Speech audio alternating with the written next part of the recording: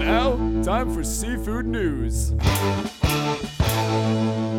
You are listening to the Seafood News Podcast. I'm Seafood News Managing Editor Amanda Buckle.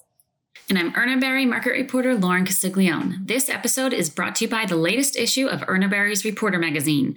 The summer 2021 issue is now out, and it's one you definitely don't want to miss. That's right, Lauren. It's our annual market analysis edition, so it is jam-packed with great insight from Urner Barry's team of market reporters. Looking specifically at seafood, we got European market reporter Michael Nesbitt shedding some light on wild-caught Argentine shrimp. COO Jim Kenny and UB market reporter Gary Morrison reporting how shrimp imports continue to set new records in the U.S. Plus, our very own Lauren here dives into the U.S. scallop supply, the groundfish market, and the tilapia and pangasius markets.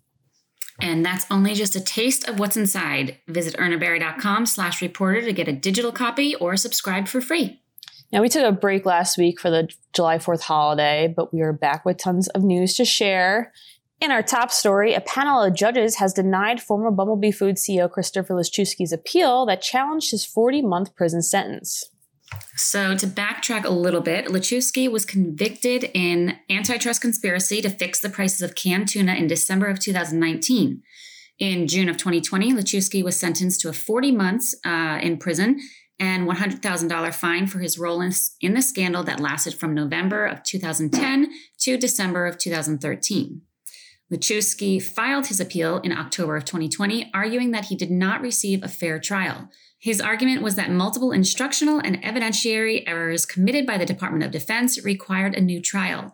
The defense also took issue with the judge, Edward Chen, who presided over the criminal case, and his decision for the case to be subject to the per se rule under the Sherman Act, a law focused on taking down monopolies and create competition within industries. Unfortunately for Liszczewski, a trio of circuit judges from the United States Court of Appeals for the Ninth Circuit denied his appeal, writing that his argument lacks merit because he improperly reads the phrase mutual understanding in isolation. Contrary to Liszczewski's argument, various portions of the instructions made clear that agreement and mutual understanding were used synonymously. In addition, the instructions clearly required jurors to find that Liszczewski entered into an unlawful agreement to fix prices while providing that a mere similarity of conduct among various persons or common aims and interests was not sufficient. The judges also disagreed with the defense's argument that the court improperly imposed the per se rule, writing that, quote, the district court did not abuse its discretion in instructing the jury on the per se rule or prohibiting Liszczewski from offering evidence about the supposed reasonableness of his price-fixing conspiracy. Liszczewski is the only tuna executive involved in the price-fixing scandal to serve a prison sentence. Former Bumblebee executives Walter Scott Cameron and Kenneth Worsham were sentenced on April 28, 2021 to a $25,000 fine, 3 years of probation, and community service time. The pair of VPs were cooperating witnesses in the case that Bumblebee, Starkist, and Chicken of the Sea had conspired to illegally raise the price of canned tuna. And in other dramatic tuna news, Subway announced... Dun, dun, dun. Subway announced that they're making big changes to their menu, but that their tuna will remain the same. Subway's new menu update, dubbed the Eat Fresh Refresh, will hit stores nationwide on July 13th. The 20 updates include 11 new and improved ingredients, 6 all-new or returning sandwiches, and 4 revamped signature sandwiches. However, the chain clarified that, quote, while many of Subway's core protein choices were improved as part of the Eat Fresh Refresh, one ingredient that doesn't need an upgrade is the Subway high-quality premium tuna. They are taking a firm stance here. Yes, they are. This news comes shortly after Subway responded to the updated lawsuit, which initially claimed that California Subway restaurants were serving tuna sandwiches made with anything but tuna. And then the lawsuit was changed to question the chain's sustainability claims. So Subway released a statement saying that after being presented with information about Subway's tuna and the reliability of DNA testing, the plaintiffs in the California lawsuit abandoned their original claim that Subway's tuna products do not contain tuna.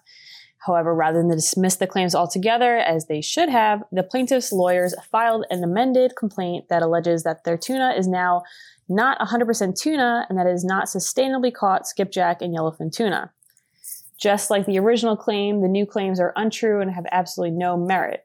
In fact, the amended complaint does not remedy any of the fundamental flaws in the plaintiff's case that should result in the case being dismissed.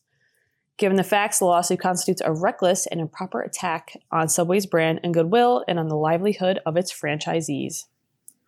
And moving along from Tunagate, the Norwegian Seafood Council is proud to share that Norwegian seafood export values have never been higher for the first half of the year than in 2021. Norway exported seafood worth $6.2 billion in the first 6 months of 2021, which is a slight uptick from last year's 6-month total. The CEO of the Norwegian Seafood Council said that despite a strengthened Norwegian krone and the fact that the markets are still affected by the coronavirus pandemic, the first half of the year has been the best ever for seafood exports when measured by value. Strong demand for healthy, safe, and sustainable Norwegian seafood is the most important reason why we are experiencing another export record. The council said that domestic seafood consumption increased in Norway and the reopening of restaurants could give seafood another boost. All eyes will be on shellfish like snow crab and king crab, which saw the biggest boost in export value in the first 6 months. And of course, Norway's staple seafood item, salmon, which witnessed growth in both volume and exports. But one species that did face some challenges in the first half of the year was cod. Export values during that period were down 8% compared to 2020. And finally, some market insight. Pangasius imports are outpacing tilapia. Historically, tilapia frozen fillet volume exceeds that of Pangasius by just under 100 million pounds on a yearly basis. However, in looking at how volumes are tracking thus far on a year-to-date basis for 2021, Pangasius frozen fillets are outpacing tilapia by over 20 million pounds from January through May. And even with tilapia frozen fillets majorly coming from China, where there are more resources and port traffic for the export product compared to Pangasius coming from Vietnam, Pangasius imports into the United States have managed to track extremely well compared to previous years, even ranging close to 2016 figures, which boast the highest year-to-date levels ever seen for the species. Import volume aside, both markets are experiencing active demand, delayed shipments, increased freight, as well as elevated replacement costs, allowing both species to report supply constraints on inventory here in the U.S. and boast 52-week or record-high wholesale pricing. With reports of emerging COVID-19 cases on the rise in Vietnam and China slowing production and creating even more port problems, it is not yet certain if this inversion will continue through to the end of the year. And taking a quick look at shrimp, COO and market reporter Jim Kenney reports that May shrimp imports are reflective of a massive increase when compared to the pandemic low point of May 2020. May 2021 imports, the second highest on record, total a little over 177 million pounds versus 83.35 million pounds last year, which is a 112.4% increase.